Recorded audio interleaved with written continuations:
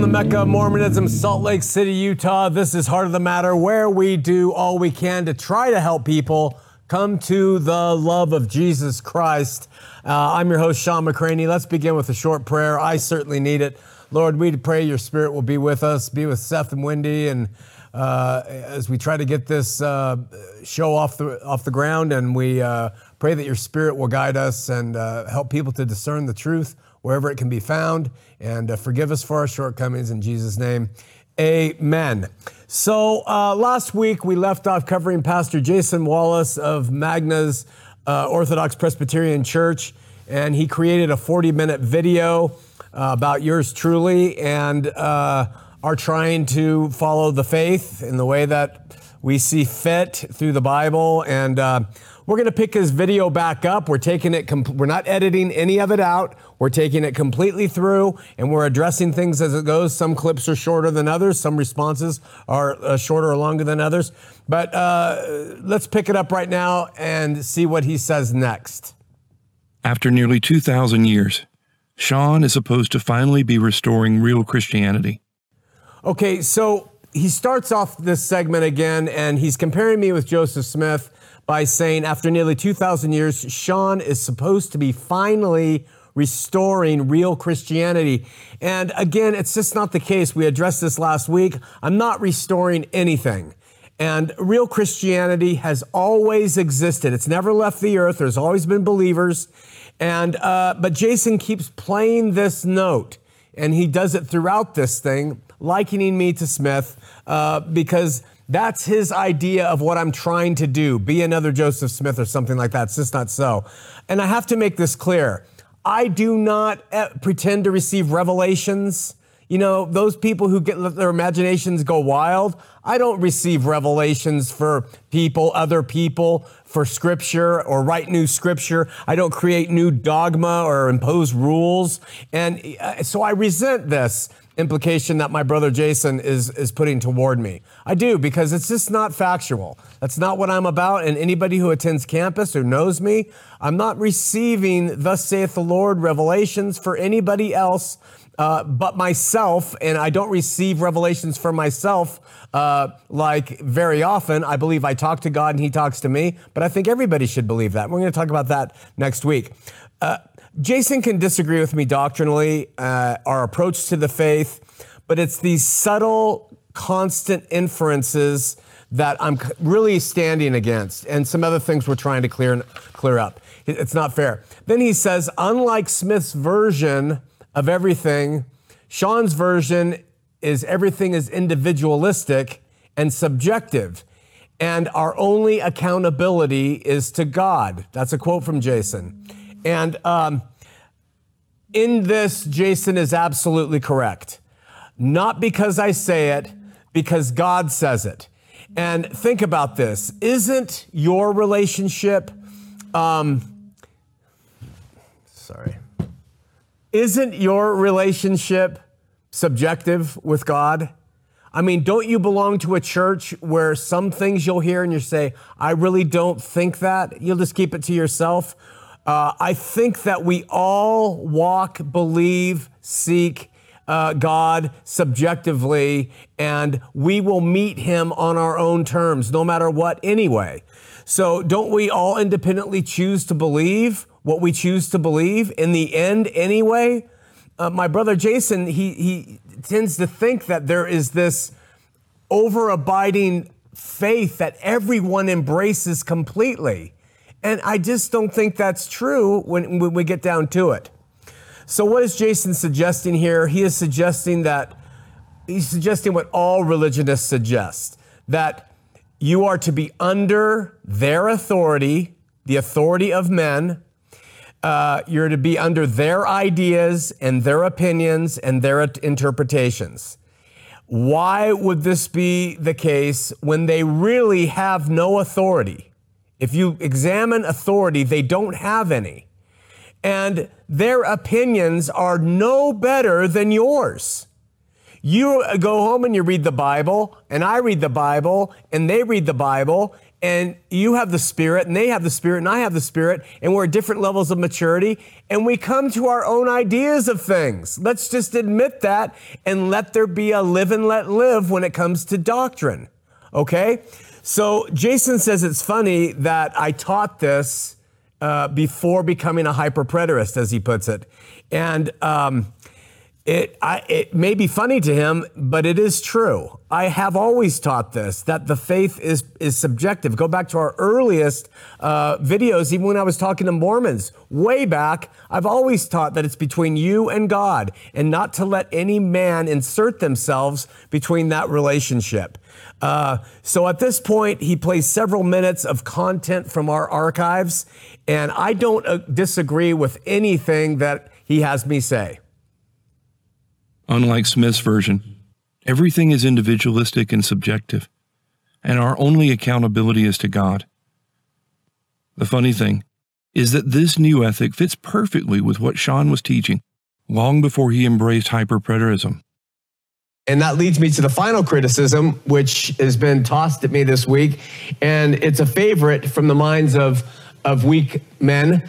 It's built on the idiocy of there being safety in numbers, and that popular opinion rules, and that individuals in the Christian church must be governed by other men. What am I talking about? It's this constant cacophonous din bemoaning the fact that Sean McCraney is not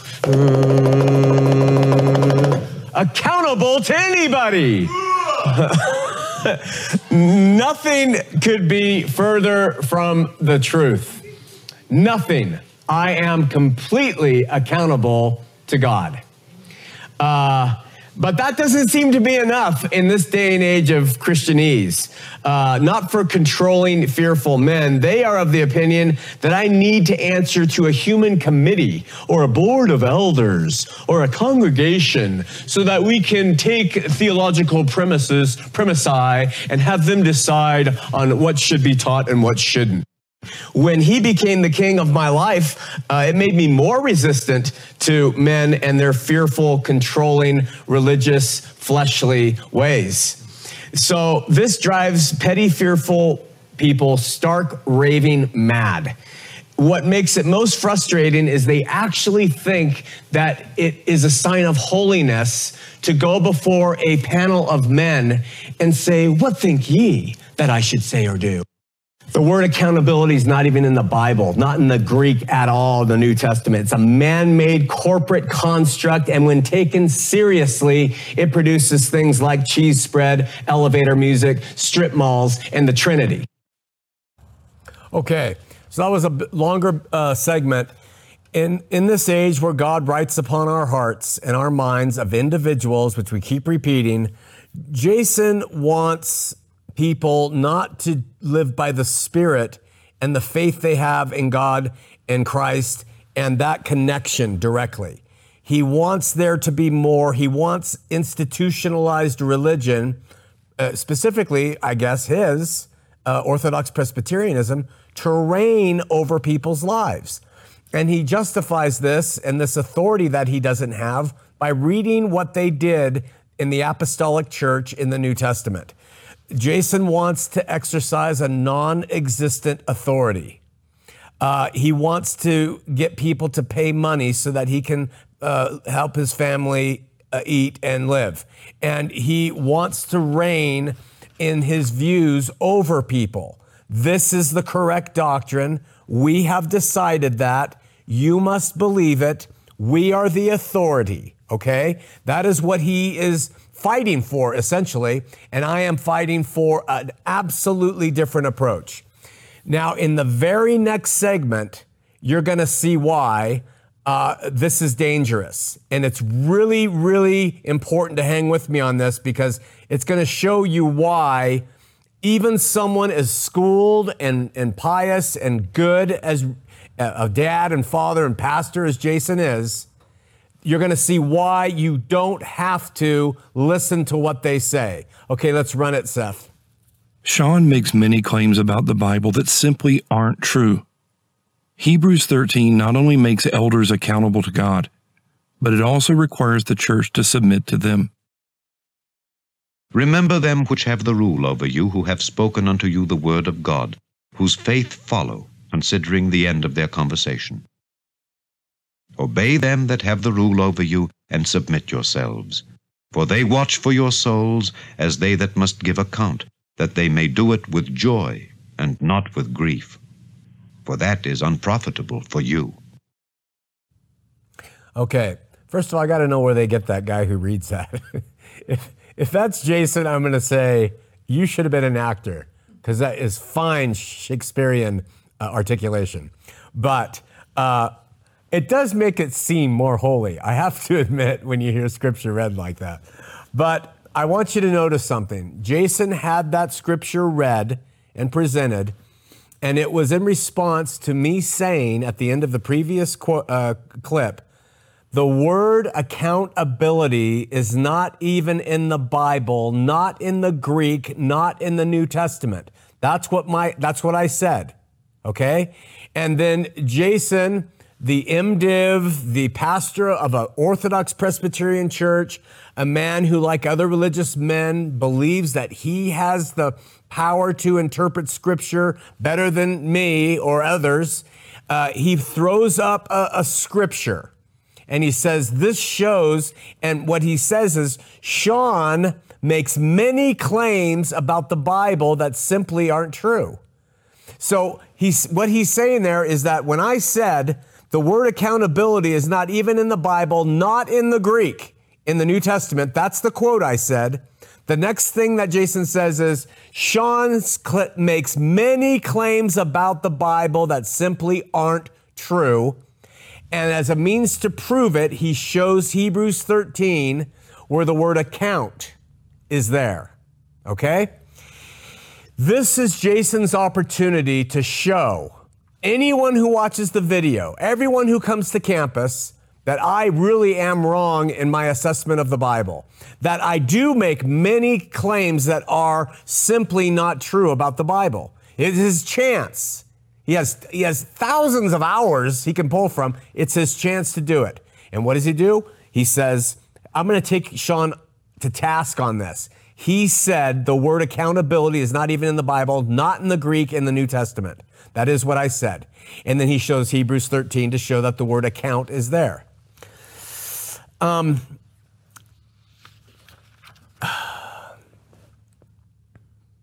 For starters, I didn't say that there wasn't apostolic demands in the early church for people to be accountable to elders. I didn't say that.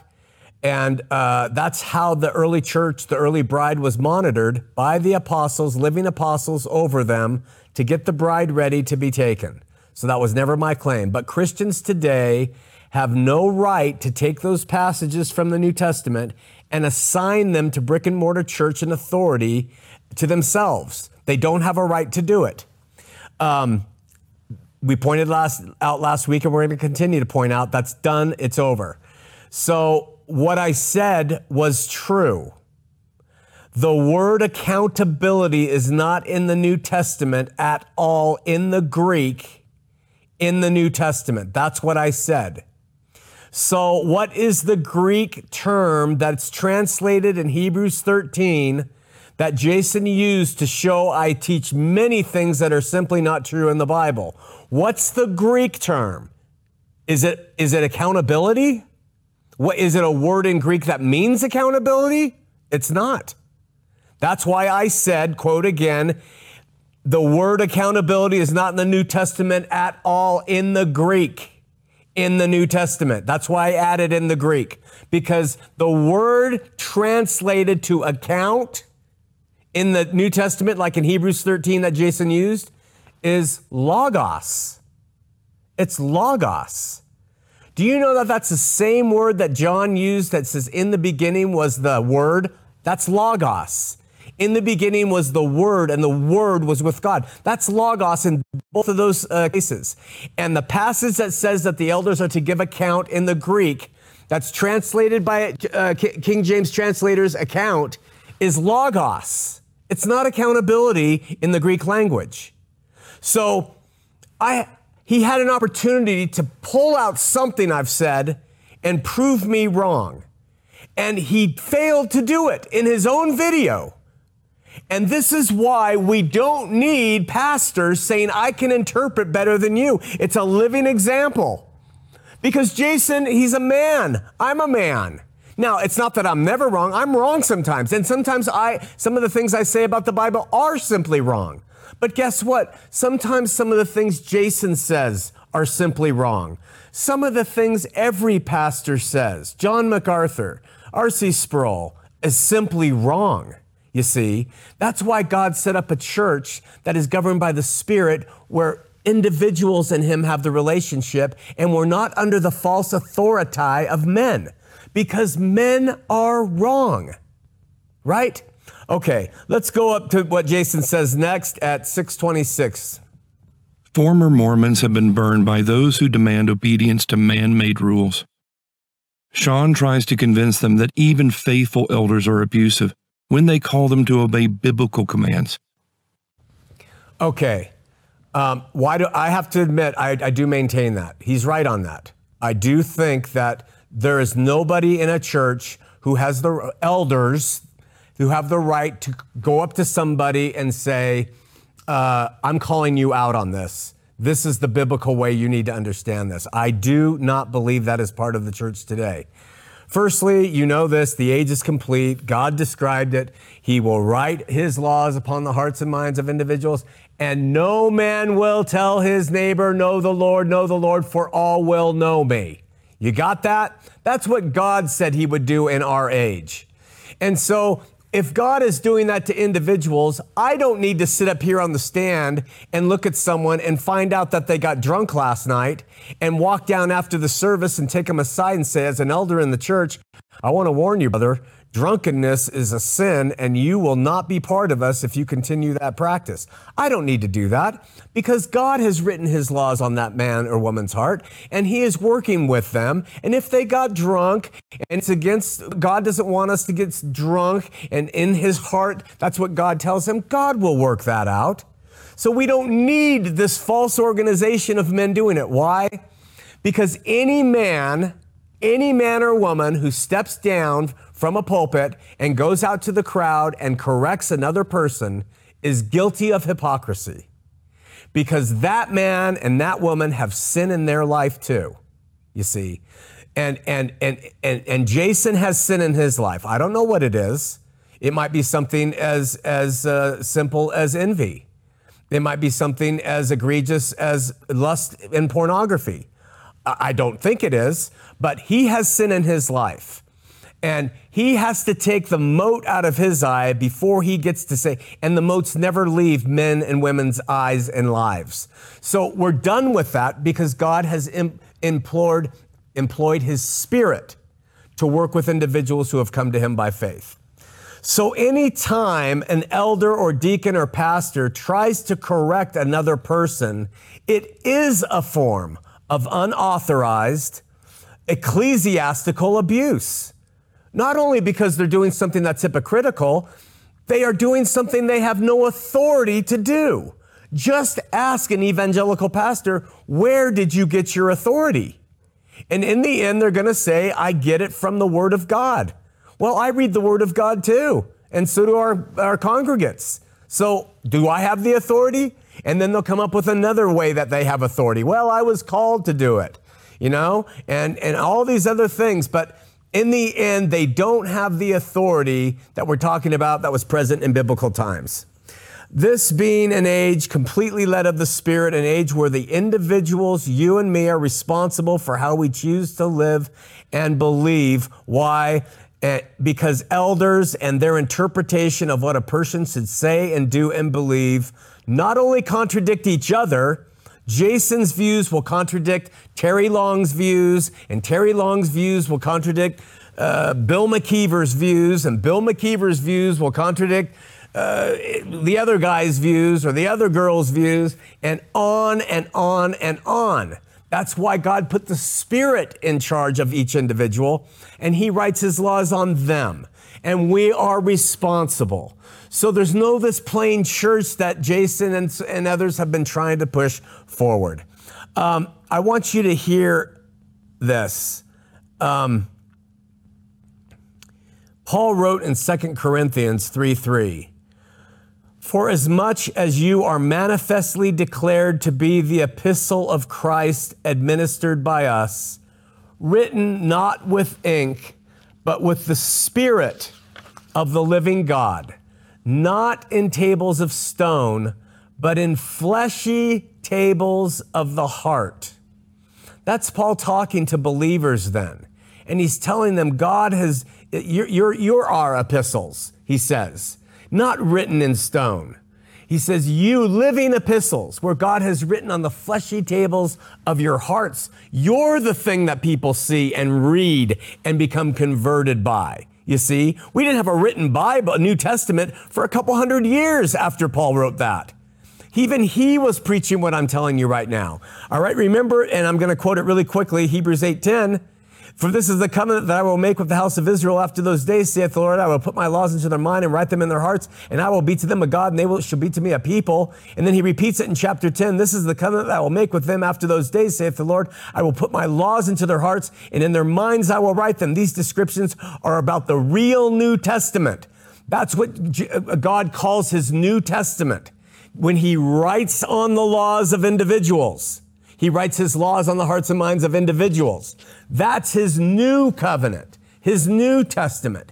The New Testament is not the thing written that's a book of laws that men have put together over the years. And I love that book, and it contains the Word of God, but that is not how we govern ourselves. That's why Paul wrote, "He has made us able ministers of the New Testament, not of the letter." He has made us able ministers of the New Testament, not of the letter, but of the Spirit. For the letter kills, but the Spirit gives life. The letter has always killed, you guys. And Jason is trying to make us believe that there is a system in place where the letters in a book are the thing that God has wanted to govern people's lives, when God right there says through Paul, not of the letter, but of the Spirit, for the letter kills. You put up a sign anywhere, in any church, I don't care what it says, do not look at mushrooms in the grocery store. That kills. Because a teenage boy is going to go into that grocery store and stare at those mushrooms for a half an hour. The letter kills. The Spirit gives life. So there's a war here between what I'm saying and what has been established, because this old way that has been embraced and encouraged, one, has never worked, has been a disaster, and two, it's not biblical. And so Jason is a man promoting letters, and he means well. He studies the letters. And he knows what the letters say, and he holds like James White and like Jeff Durbin and like most Calvinists, they hold people to the letter of the law, which kills. And it kills individuals' hearts. But the Spirit of God, whose fruit is love, that is what governs. So when I sit up on the podium and I look out and I know the man drank and got drunk last night, I come down and I put my arm around him and say, you know what? I love you. I hope you're doing okay. If there's any way I can help, well, Pastor, I got drunk last night. Did you? Well, I got drunk 2 weeks ago, so let's just keep moving forward, brother. We're struggling in this life, but I love you because it's the goodness of God that causes us to repent. It's the goodness of God. It's not the letter which kills. And that's really what we're warring at in this video, is that Jason represents letters, and letters written by men of traditions, letters in the apostolic record. And he takes those letters, like most pastors, and he uses it, but it's not of the letter, but of the Spirit. For the letter kills, but the Spirit gives life. Okay? So Jason and other brothers like him, though well-meaning, I know he's well-meaning, and I know he's doing his best, would have everyone believe that the New Testament from Matthew to Revelation, is a manual of commands, and elders and churches are to oversee that flock and get them to abide by what was written. And just the history of that New Testament compilation, that it wasn't available to the early church and wasn't really agreed upon for hundreds and hundreds of years, and all these other things prove that God's Spirit is the thing that reigns. Why did Paul write in Romans 8:2? For the law of the Spirit of life in Christ Jesus has made me free from the law of sin and death. Do you know what the law of sin and death is? The letters of the law. Why does he add in Romans 7:6? But now we are delivered from the law, being dead wherein we were held, that we should serve in newness of spirit and not in the oldness of the letter. The letters kill. Why do we read in Romans 14:4, who art thou that judges another man's servant? To his own master, that's Jesus Christ, he stands or falls. Yea, he shall be holden up, for God is able to make him stand. And then later he adds at verse 10, but why dost thou judge thy brother? And why dost thou set it not thy brother? For we shall all stand before the judgment seat of Christ. It is subjective. It is open. There is no judging of each other by the letter. There is the Spirit and the fruit of the Spirit, which is love, joy, peace, long-suffering, patience, kindness, temperance. Against such there is no law. That is the way that we see the faith today. And yet, I don't know why I'm one of the a couple thousand on earth who see this, and why the other millions of pastors continue to make that Bible the letter of the law when all it does is kill. And we have it right here in Scripture. Brother Jason wants, like most pastors, to keep his sheep. It's about control. It is about control, whether he means it to be or not. That's what it is. It's a very controlling thing that stands in opposition to the laws written on hearts. When elders, boards, and pastors are dictating what you believe, how you are to pay, how you are to live, and then to be disciplined by them if you don't comply, or to be ostracized, or to be seen as unworthy based on the letters, that is all about control. But what do we read?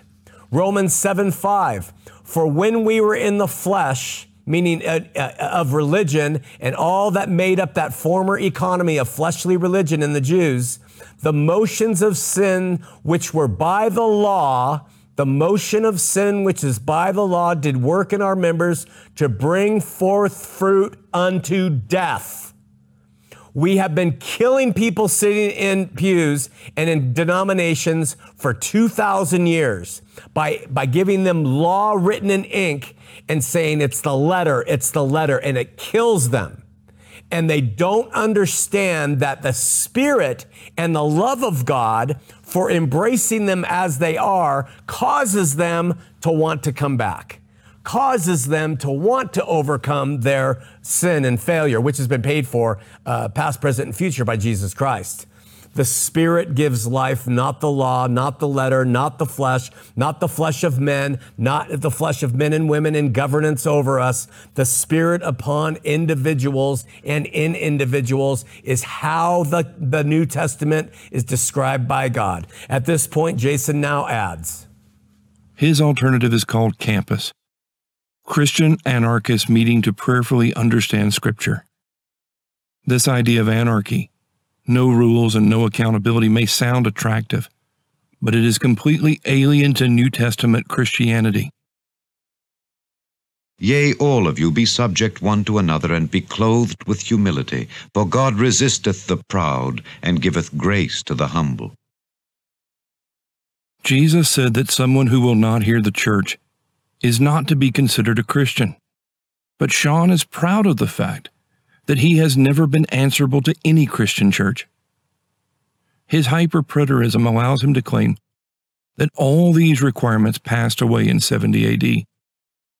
He says we now have a better, purely spiritual church. The apostolic church had rules to keep them together until the coming of Christ. With the influx of Judaism trying to destroy them and all this other stuff, the apostles came in and said, these are the rules for our operation.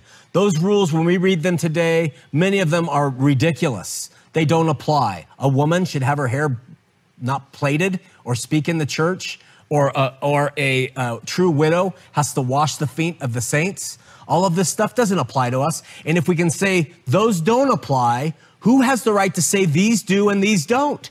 So we have to see it had a different purpose. So we do have a different, they're not, how can I say this? Because they don't all apply. So our rules are, these are our rules, which were different than the New Testament church. We walk by faith and we love. And the primary rule is to love.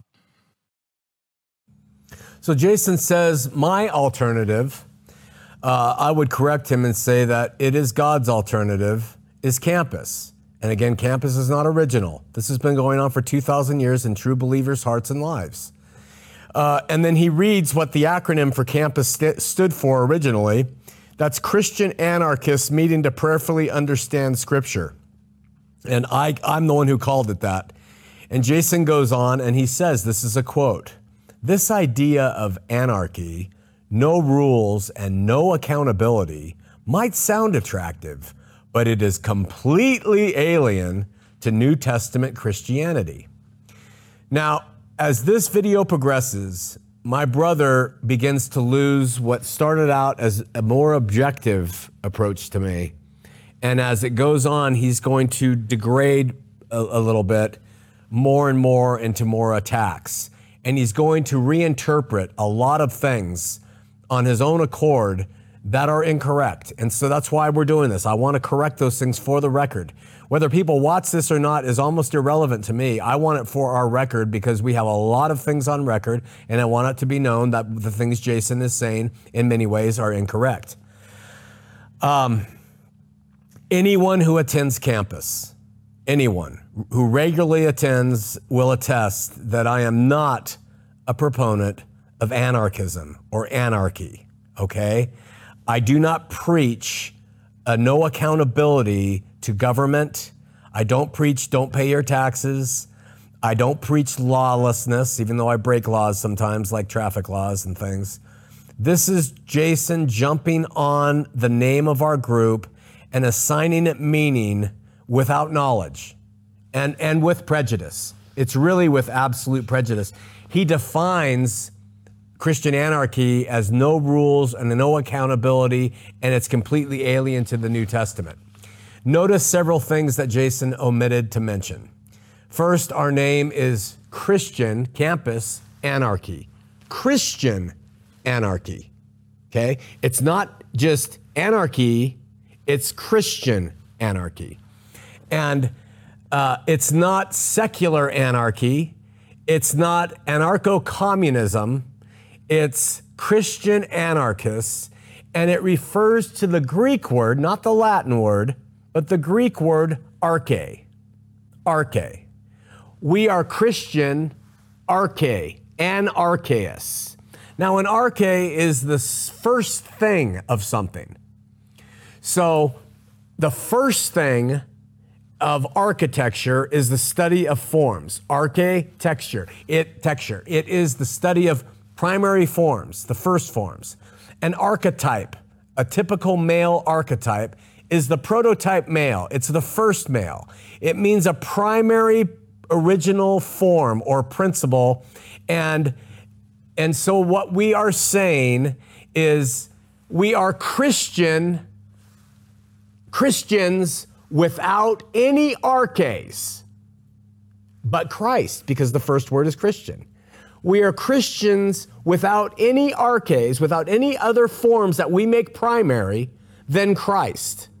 We are saying, essentially, Christ is our primary form. He is the first and the last, the Alpha and the Omega. We are Christian anarchists. We do not believe that anything should come between Christ and us. We shouldn't make a primary form a prophet. We shouldn't make a primary form a written Bible in ink. We shouldn't make a primary form a pastor or rules. we should make Christ alone without any other primary forms. That's what it means. And so what is so frightening about that? That is what Christians should have and do. No other primary form but Christ.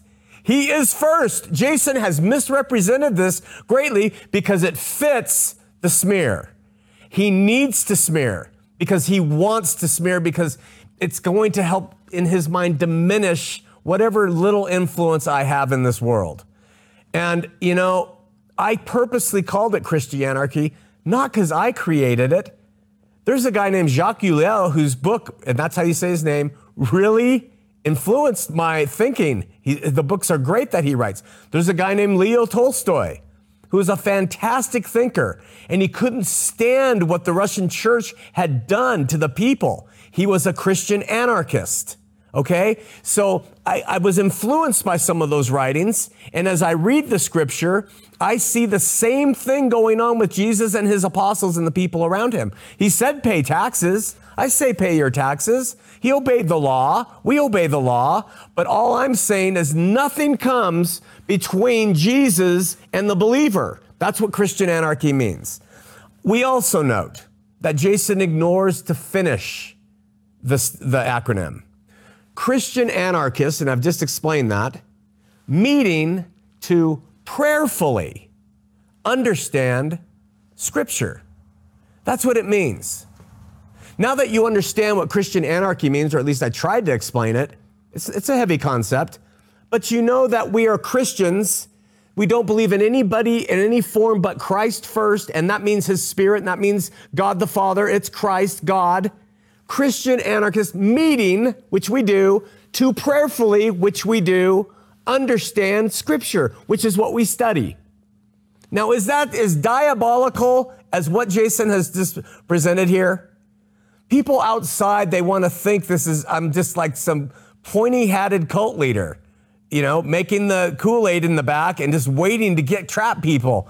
It is so not correct. And anyone's welcome to come here. We have people coming in and out of here all the time. Very few people remain. You know why?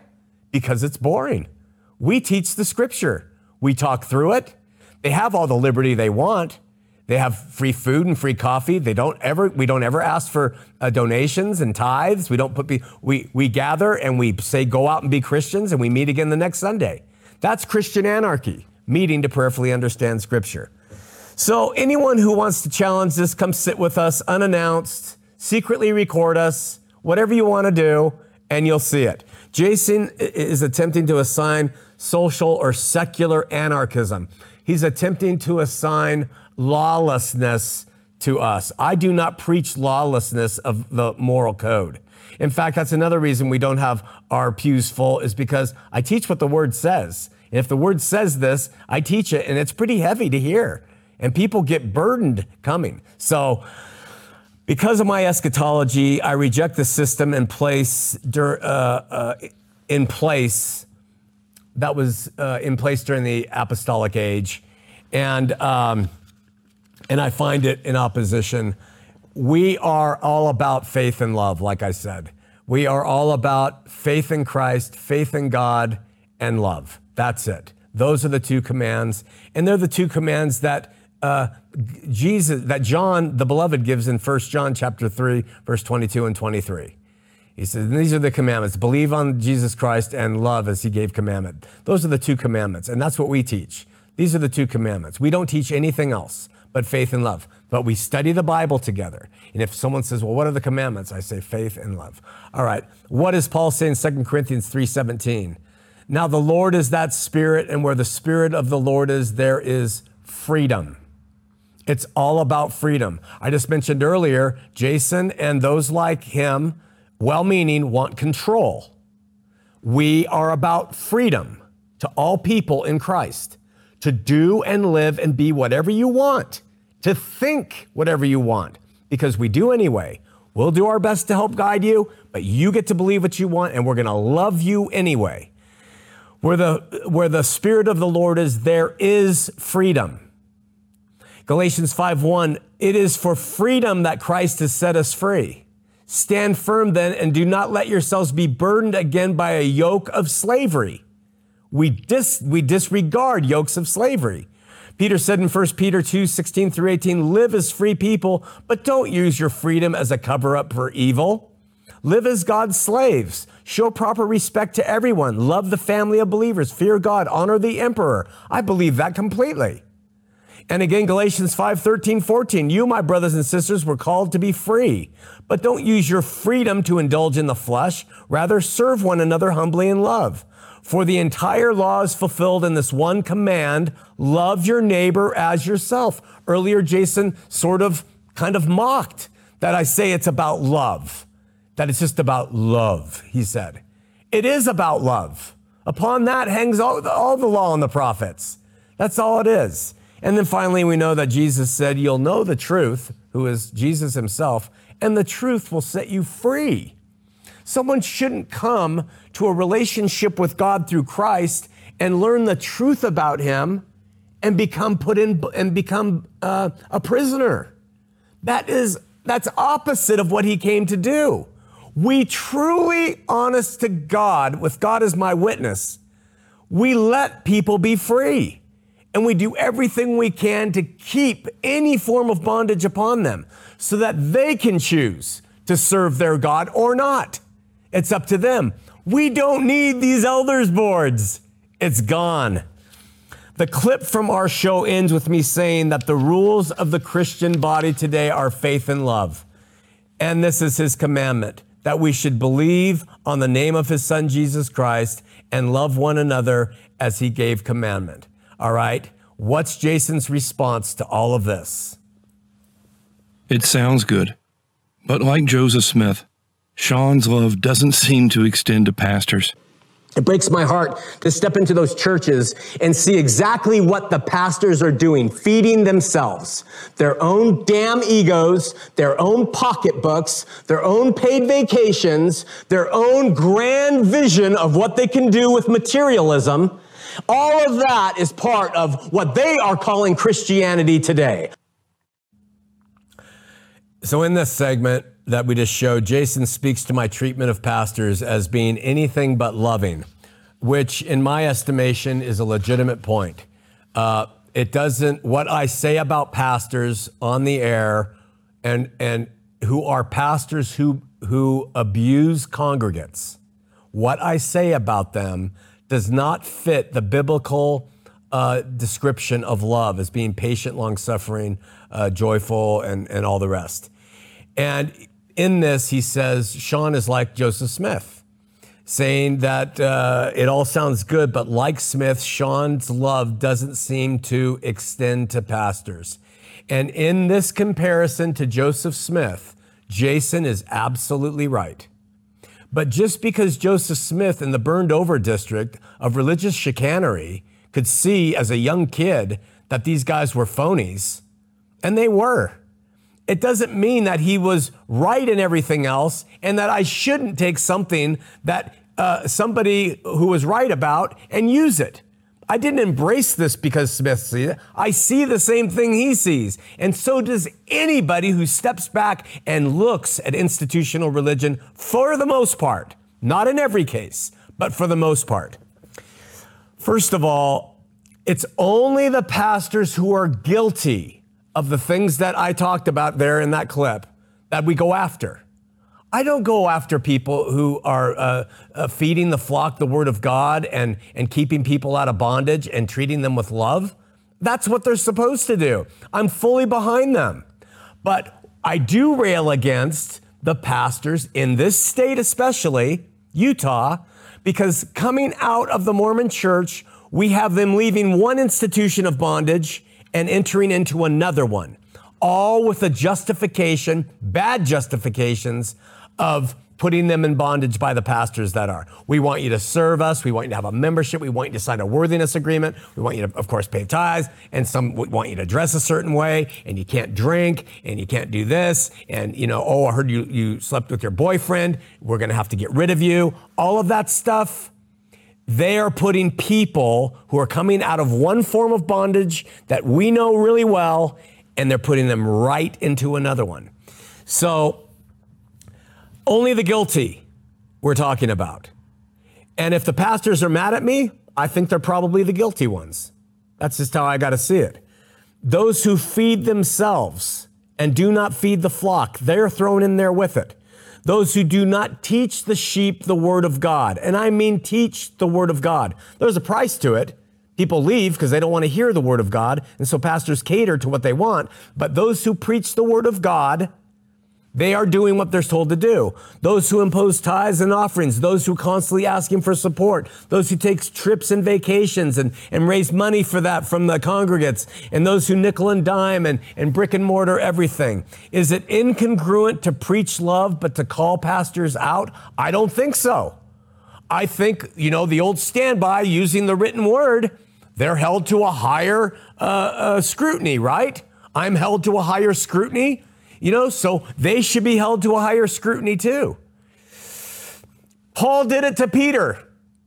Paul did it to Peter in front of everybody. He called Peter to scrutiny. Are we to use the Bible as our text for how to do things in this age? Well, we should use that because I'm just publicly doing it before everybody, what people do. Pastors enter the arena of public scrutiny when they claim to represent God and Christ and his gospel to people. They enter the realm of open scrutiny. And I expect that representatives of God and Christ would do all they can to feed the flock and to keep them free. Feed and free. I am not hypocritical. I don't hedge on this at all. So I have not one bit of hypocrisy in my life in saying this. We feed and we keep them free and we love them. Anything else, Jason is saying I've stepped over the bounds. I'm not showing love. Actually, I am showing love. I'm showing love to the pastor who might hear my words and might change, and I'm showing love to their congregates, and hopefully that they will come out from bondage and leave a place that puts them in it. So, pastors are to feed the sheep so they can grow in faith and love, simple as that.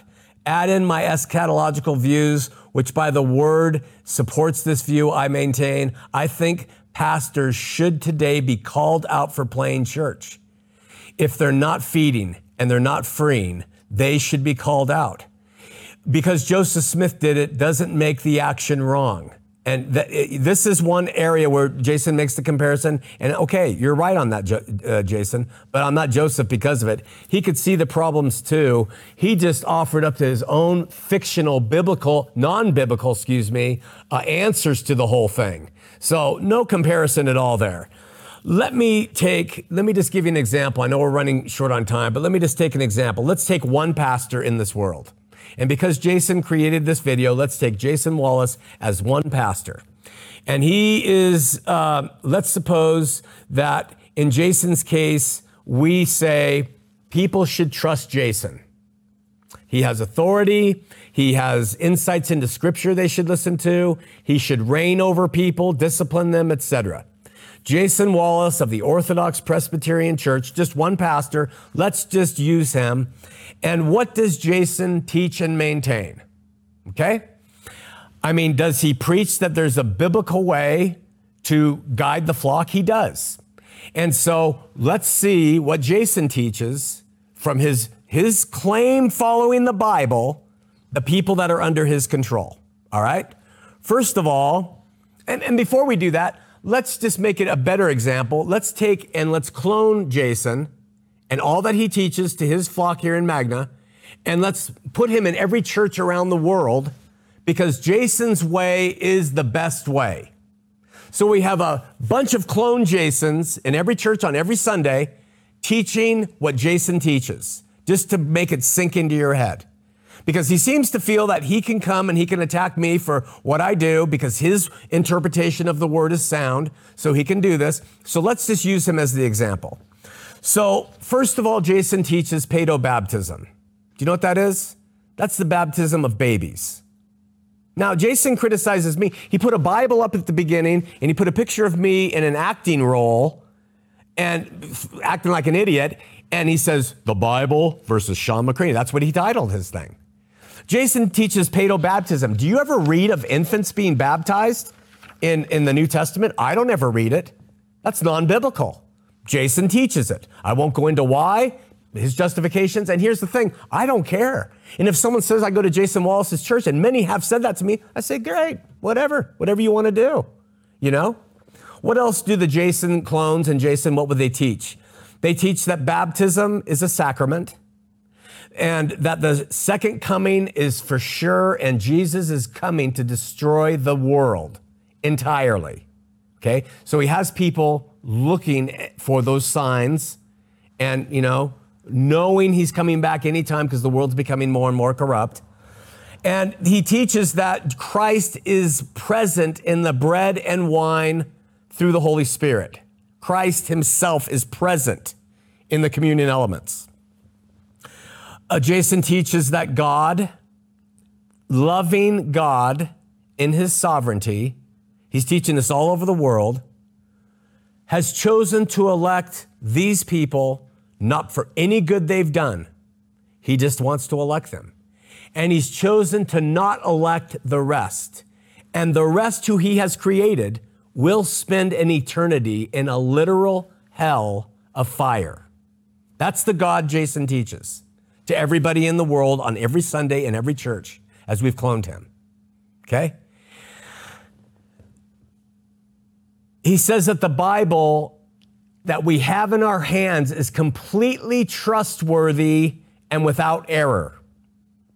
Now, if you do that to a Mormon and they're studious and they open that Bible and they find an error, and there are errors in our modern Bibles, folks. King James too, yes. ESV, yes, there are errors. And an ex-Mormon finds out that there's errors in that Bible, guess what they do? I'm done with that now. I am an atheist. So there's a great danger in the zeal that's brought forward with points like this. And then this is right off the Orthodox Presbyterian website. They believe in disciplining of members found delinquent in doctrine or life. How are they delinquent, and how are they disciplined, and who does it without hypocrisy? Do you see the problems? And this is just taking one well-meaning pastor and giving him that idea or letting him believe that he has authority and rights to discipline and teach and interpret and do all those things when God has made it clear that's not the system that he wants in place once that first age ended. Remember Isaiah 61:1. The Spirit of the Lord is upon me because the Lord has anointed me. Proclaim good news to the poor. He has sent me to bind up the brokenhearted, to proclaim freedom to the captives and release from darkness the prisoners. That's why Jesus came. And he did not come to put people back in prisons, to take away their liberty and to reject the brokenhearted or to or to feed the poor food. He came them to proclaim the good news to the poor. I got to wrap up because I think I've gone over. Have I gone over, Seth? No? How much? Okay. When did Isaiah say this, the Old Testament? What was the state of the Old Testament in that day? I want to read something to you. I want you to hear what God says. And we're going to wrap it up with this. The exciting part of me going after Sandra Tanner is going to be next week. He brings that up too, and I want to address that and actually speak very frankly to it and even apologize for things and then also clarify things. But this is the state of the nation of Israel when Ezekiel wrote. He says, Son of man, to Ezekiel, prophesy against the shepherds of Israel. Prophesy, he says to Ezekiel, and say unto them, Thus saith the Lord God unto the shepherds, Woe be to the shepherds of Israel that do feed themselves. Should not the shepherds feed the flocks? You eat the fat, and you clothe yourselves with the wool. You kill them that are fed, but you feed not the flock. The diseased you have not strengthened, neither have you healed that which was sick, neither have you bound up that which was broken, neither have you brought again that which was driven away, neither have you sought that which was lost, but with force and with cruelty you have ruled them. and they were scattered because there is no shepherd. And they became meat to all the beasts of the field when they were scattered. My sheep wandered through all the mountains upon every high hill. Yea, my flock was scattered upon the face of the earth, and none did seek after them. That was the state of the nation of Israel when Jesus showed up on the earth, because the shepherds didn't feed the word. I challenge any pastor in this state, in the nation or world, who doesn't weekly feed their flock the word of God. They fit that category and they deserve someone to call them out for it. And the sheep don't know. They show up and they hear anecdotal stories from pastors and laughter and ripping telephone books in half in the strength of Jesus. And they think, this is good. This is what it is. And they're weak and they wander and they're devoured by the beasts of the field. But listen to what God's reply is and what he says he'll do. He'll do. Ready? Therefore, O shepherds, hear the word of the Lord. Thus saith the Lord God, behold, I am against the shepherds, and I will require my flock at their hand, and cause them to cease from feeding the flock. Neither shall the shepherds feed themselves anymore, for I will deliver my flock from their mouth, and they will not be meat for them. And thus saith the Lord God, behold, even I, will search out my sheep and seek them out. As a shepherd seeketh out his flock in the day that he is among the sheep that are scattered, so will I seek out my sheep and will deliver them out of all the places where they have been scattered in the dark night. I will bring them out of the people and carry them from the countries, and I will bring them into their own land, and I will feed them upon the mountains of Israel by the rivers in all the inhabited places of the country. I will feed them in a good pasture, and upon the high mountains of Israel shall their fold be, and they shall lie in a good fold, and in a fat pasture they shall feed upon the mountains of Israel. I will feed my flock, and I will cause them to lie down, saith the Lord God. I will seek that which is lost and bring them that which was driven away, and will bind up that which is broken and strengthen that which is sick. And I will destroy the fat and the strong. I will feed them with judgment. That was what Christ did when he showed up. And he ascended and he took off. And he reigns over his kingdom now and his church. And Christ continues to be the one to do that. He goes and he finds them. He feeds them. He protects them, because God knew men cannot and will not.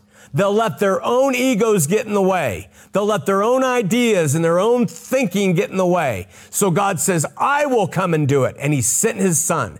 And it's through that son that we look and we have our faith, and we let him be our shepherd.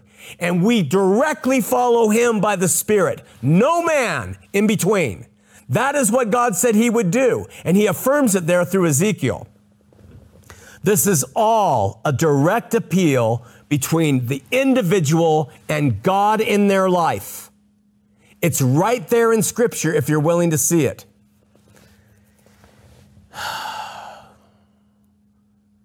At this point, we're going to end with this clip and come back, and I'm not going to comment on it.